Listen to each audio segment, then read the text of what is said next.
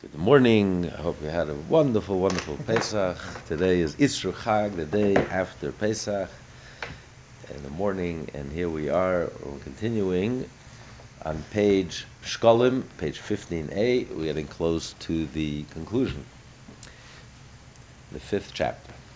Sagt er, look at Mishnah, Shtei Lishkes, there were two chambers in the temple. Achas Lishkes Chashoyin. One was like a secret. It's called a secret chamber. Achas lishkas hakel. Lishkas chashoyin, the secret chamber. Yidei chet, those who fear sin. Neisen letoicha b'chashoy, would put money there secretly, quietly. Would donate anonymously. Donate money anonymously. That's what it means because it was the anonymous chamber. Vaniyim b'nei tovim, and the poor ones, the sons of the good ones. Very respectable people, but who were poor. It was quiet. They had no idea, the givers, the donors had no idea who they're giving to. The receivers had no idea who gave them. It was completely private, anonymous. It was respectful. There was no shame involved. There was no schnodding involved. There was absolutely zero shame. It was the highest way of giving tzedakah. The highest way of giving tzedakah, other than helping a person stand on his own 2 feet, teach a person how to fish and they'll never need anything. The second to that level is this type of giving, anonymous giving. You have no idea who you're giving to, and the person who's receiving has no idea who gave him. There's absolutely no shame involved. And this was in the temple, Lishkas Chashoyim. It's called the anonymous chamber, the hidden chamber. Lishkas Hakelim, the chamber for the vessels, utensils. Kol mishu misnadif keli. Whoever wanted to donate a utensil for the temple, would throw it in there, would deposit it there. Once in 30 days, the ones in charge, would open up, enter into the chamber, and any utensil that they found that they needed for the upkeep of the temple, they would leave it there because they would use it for the temple. V'hashar,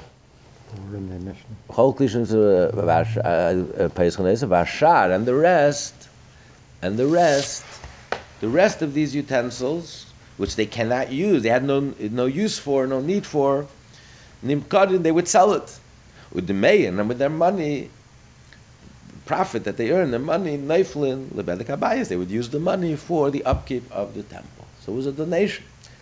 So the things that they needed, the vessels, if they could use any utensil there for itself, they would use it. If a person is donating a utensil, you could use it. Don't sell it and buy it. Use it. But the rest that you had no use for, no purpose for, they would sell it, and with that money they would put it, deposit into the temple treasury, and they would use it for the upkeep of the temple. There's a lot of expenses, maintenance. Keep up a temple is a huge expense. People think they build a building, and then they walk away. Well, how is the building going to sustain itself? How are you supposed to sustain the building? There's electricity, there's cost, there's... We're talking about the second temple? This was also maybe in the first temple, but here he's describing the second temple. Right. And it still is, it still has... He's describing the temple, what existed in the temple. Right. We were learning different things about the temple. The shekalim, the whole purpose of the shekel was a tax to support the temple. Yeah. So he's describing everything that happened in the temple. The different people who were in charge. Yeah, this one's in charge of this, one's in charge of that. Now he's describing the two chambers that they had. The chamber, the anonymous chamber, and the chamber of the vessel. That's the Mishnah. Now comes the Gemara. Had a chamber, everybody had one. So Zog the Gemara.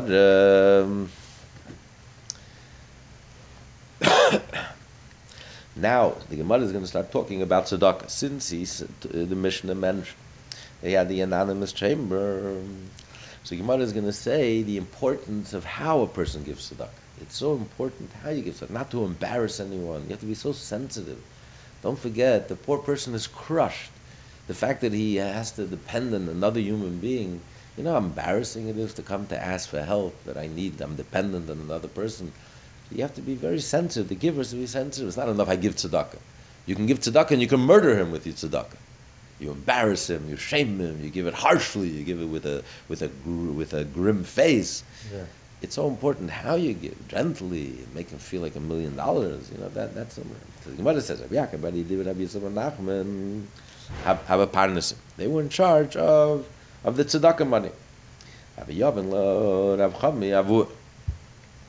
The Rabbi Shua didn't, and they used to give Rav Chama, the son, the father of Rabbi Hashia, $1. V'yav le'lecheiran, and he used to give it to others, those who were embarrassed, too ashamed to receive it directly from the gabbai. So they would give it to him, and he knew already how to get it to the right parties. Rabbi Zcharia, Chasnei de Levi, Rabbi Zcharia, the son-in-law of Rabbi Levi, I call Milizim. Everyone used to say Lashon Hara on them, slander them. They used to say, Amnon used to say, Lo tzarich v'nasif. He doesn't need to take money from tzedakah, welfare, and he's still taking. He's collecting welfare checks.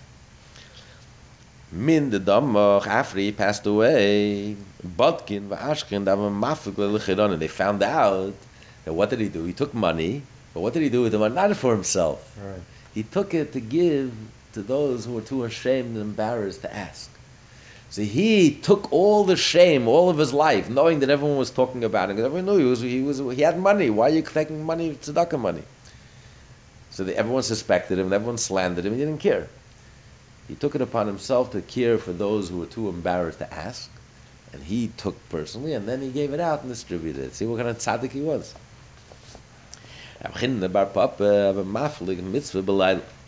He used to give out tzedakah at night, so no one would be embarrassed. No one would know who's giving tzedakah. Chadzman once. Pagabay, here, you want to give him this number? Yeah. 15a. Chad, you want to show him where it is? Yeah.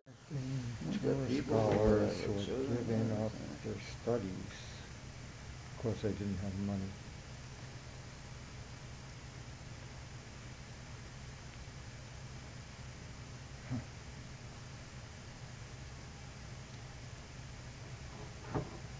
They should have had more concern for the Torah scholars rather than Wait, they say styling. it wasn't such a great idea because if you would have given the money to the people personally, Right. See, that he's they were saying able to instead of support buildings, instead of investing in buildings, palaces, you should have invested in the people, itself. in the Yeah, kollel, in the rabbis, and the people who are learning They Torah. could feed themselves. They could study Torah, right? Yeah, sure. More times, yeah. Rabbi Bun Aved Ilin Tarif. We continue on Right. side B. You see the Rabbi. Rabbi Bun built with his money the gates of the great Beis HaMedrash, the great study hall. Also, Rabbi Mani Legabe, Rabbi Mani came to visit Rabbi Abba. Rabbi Abba said to Rabbi Mani, Chamei, my Avos, look what I did. Yeah. Beautiful house I built, beautiful shul, synagogue I built. Yeah. And Amalei, Rabbi Mani said to him, it says in the pasuk, Vayishkach Yisrael Seiseyu v'yinech. They forgot their maker Hashem, and instead they built palaces. Yeah. They're donating things to the museums. They're donating buildings to the universities. All these Jews, the With their name Schwartz, on the building. On the top Schwartz, the Schwartz Egyptian wing. We left Egypt, and here Mr. Schwartz is donating the Egyptian wing in the Metropolitan Museum. That's right. You know, you're building buildings.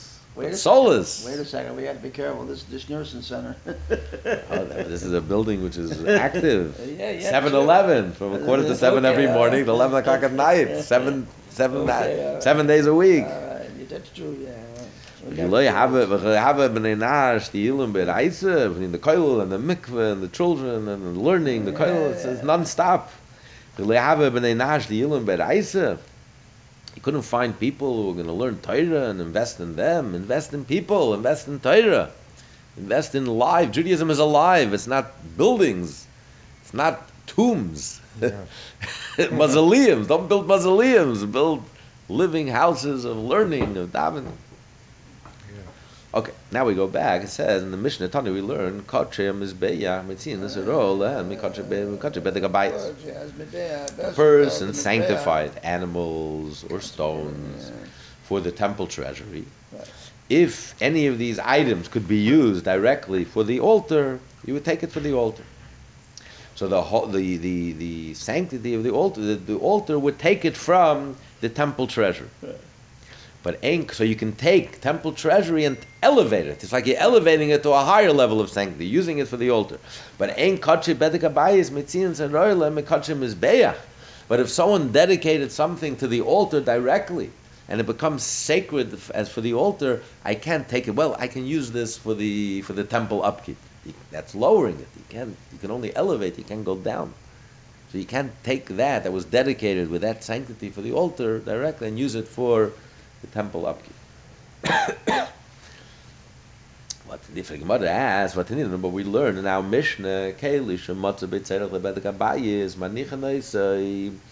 a vessel in this chamber, right? We learned the chamber of the vessels, right? Now Mishnah, there were two chambers. The chamber, the anonymous chamber for the tzedakah, and then the chamber for the vessels. And every once in 30 days he would go in. Any vessel, utensil that he found there that he could be used directly for the temple would be used, and the rest was sold. This is where the Ten Commandments were. Right?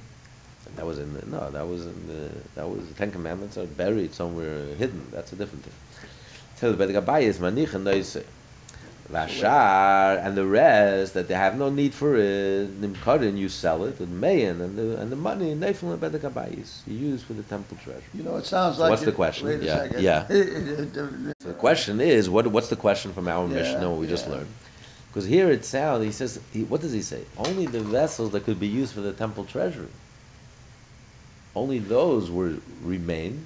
Everything else was sold, and the money was used for the temple treasury, for the upkeep of the maintenance of the temple.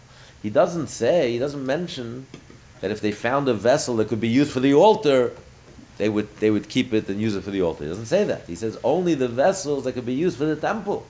So you're saying that anything that was donated to the temple treasury, if you could find a usage for it for the altar, you're allowed to use it for the altar. Right. That's not what our Mishnah says. So it seems like a contradiction. So Rav Chizki answers, Kini mas nissen. This is the explanation of our Mishnah. Lishkas bedek abayis. He means l'tzaira. Any vessel, any utensil that we find a need in it, doesn't matter whether it was for the temple treasure, whether it was for the upkeep of the temple, maintenance, or it could be used for the altar. How much more so? It's also good.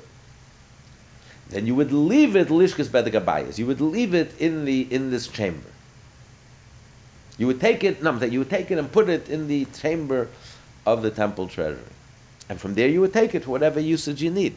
He's not limiting it and restricting it that it could only be used for the temple upkeep of the temple, and you can't take that vessel and use it for the altar. That's not what he's saying. He's saying any vessel that has a need, period, in the temple, period, anything, whether for the upkeep, maintenance of the temple, or for the altar, how much more so for the altar, then they would take it and put it in the chamber for the vessel. So wait, if I consecrate money, right? I can't say I want my money to go for the repair of roof during the rainy season, right? Could you specify the need of your donation? It's a good question. You're saying you specify. Yeah. Right? Yeah, if you specify. Maybe if you specify. Then it has to be used for that purpose.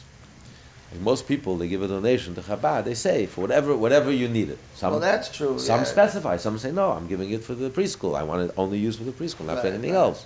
I want it for the kiddush, not for anything else. I want for the electricity, not for anything else, for the rent, for the mortgage, or whatever. Everyone, but most people say, whatever you need it, use it. We just concluded the 5th chapter. Now we begin the 6th chapter. So okay, look at Mishnah. Shloisha also shayfers. 13. With 13 boxes. The reason why it's called a shayfer, it was like a pushka. Horns. It was wide on the bottom. Like the horn, when the horn is attached to the head of the animal, it's wide and then it narrows on top. It's like a pushka, it's narrow on top. So you can put money in, but you can't take money out. So it's 13 pushkas, 13 shayfras in the temple. Shleish eser shulchanos. 13 tables.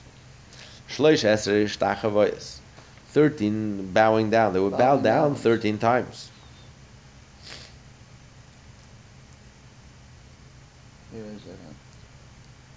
Means completely bowing down means you completely prostrate yourself. Your hands and your feet spread out horizontally on the floor. And he'll explain later on why 13.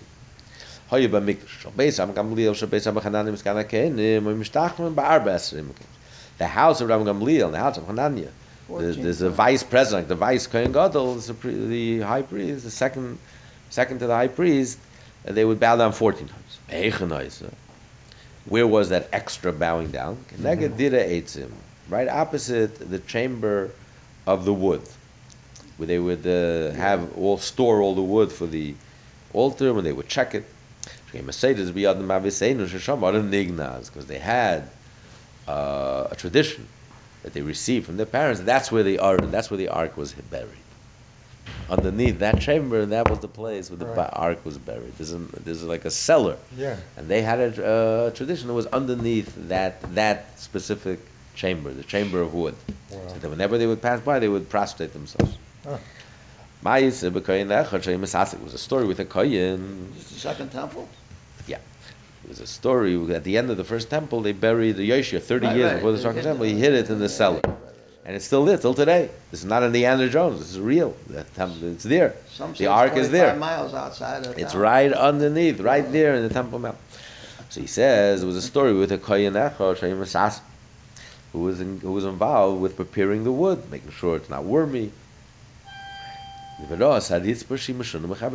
he noticed that one of the stones is different than all the other stones. Flagstone.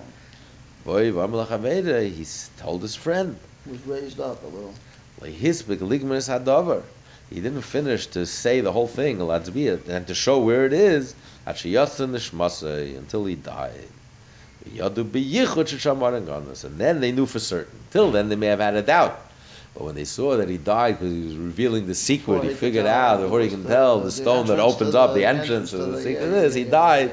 They knew biyichud means clearly, certainly, crystal clear. Exactly. Don't tell all the secrets. That's the mission. Tana, we learn Shefres halalu, these boxes, amukis hoyu. They were deep. Tzadas mumayla, they were narrow on top, rechavas mumata, and wide on the bottom. They had a moyin, because the thieves, the liars, they shouldn't come and take the money. In other words, they would pretend as if they're giving money inside, and meanwhile they're taking it out. Like this, you can only drop a coin in, you can't take out. Okay. Tanya, we learn Meshem Rabbi Lezer, we learn the name Rabbi Lezer, that the ark was exiled with the Jewish people after the destruction of first Beis Hamikdash Labavel. That's the opinion of Rabbi Lezer. Not like we learn in our Mishnah. My time was the reason. Where do we know this from? Because it says in the prophecy of Isaiah to Chizkiah Melech, he says, there's going to come a time when everything in your house will be carried away to Babylonia. There won't be anything left. Ein davar, meaning Ella shadibreis l'teicher. Since he said already, since the pasuk said everything in your house will be taken, why does he have to repeat again? Nothing will be left. So he's saying Ein davar, Ella shadibreis l'teicher. He's hinting to the ark, which has davar, the word of Hashem, the 10 Commandments in it, and even that will not be left behind. It will be taken to Babylonia. Anyway, and that's what it also says in the pasuk. Another pasuk, it says by the exile of Yehoiachin. It says in the book of Kings. I'm sorry, in the Chronicles, it says Shuvas Hashana at the end of the year. Shalach HaMelech Nebuchadnezzar, the king Nebuchadnezzar sent when he brought Yehoiachin Bavela to Babylonia, Klei Chemdes Beis Hashem, with the desired utensils of the house of Hashem. Ezehu, what's called Klei Chemdes Beis Hashem, the desired utensil? That's the ark. Because the Torah, it says, it has the Torah, it contains the 10 Commandments. And the Torah, it says, and the Chemadim Mizav, it's Nechmad, it's desirable. More than gold, gin gold. Right. Number 19, yeah. Tanda, we learned Rabbi Yehuda Bar Eloi, Rabbi Shimon Lakish and Ish Lakish says, no, that the ark was not exiled. Elibim Kaim, it's in its place. In the Holy of Holies, I don't think it was hidden underneath. Like we learned in our Mishnah. Like it says,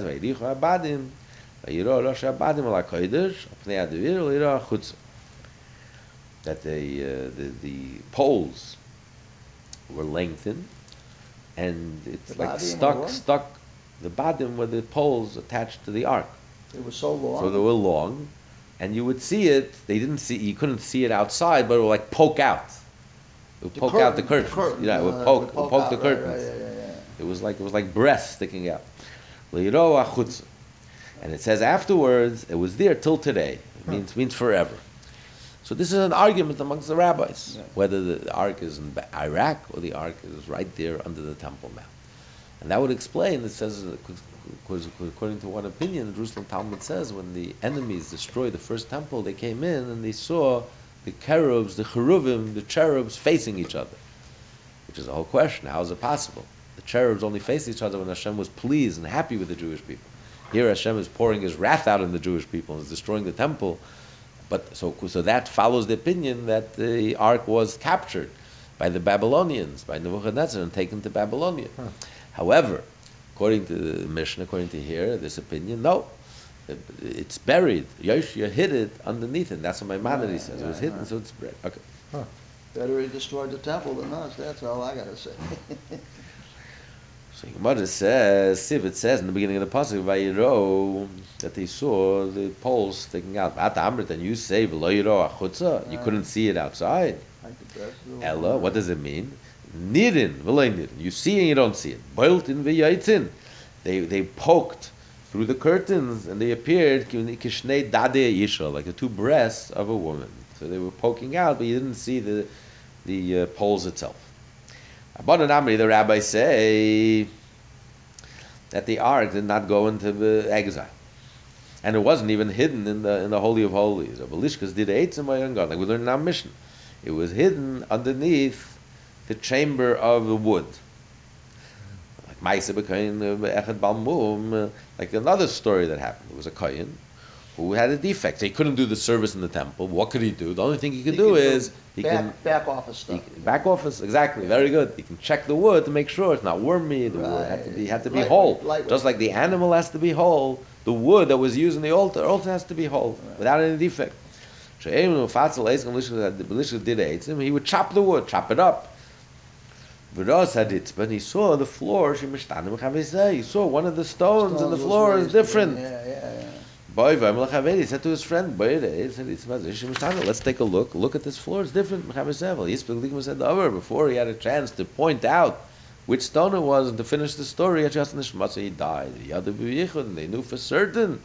It became crystal clear. That's where it is. Not underneath the Holy of Holies, but it's under the chamber of the wood. The Rambam says, no, it was underneath the Holy of Holies. So we have all different opinions here.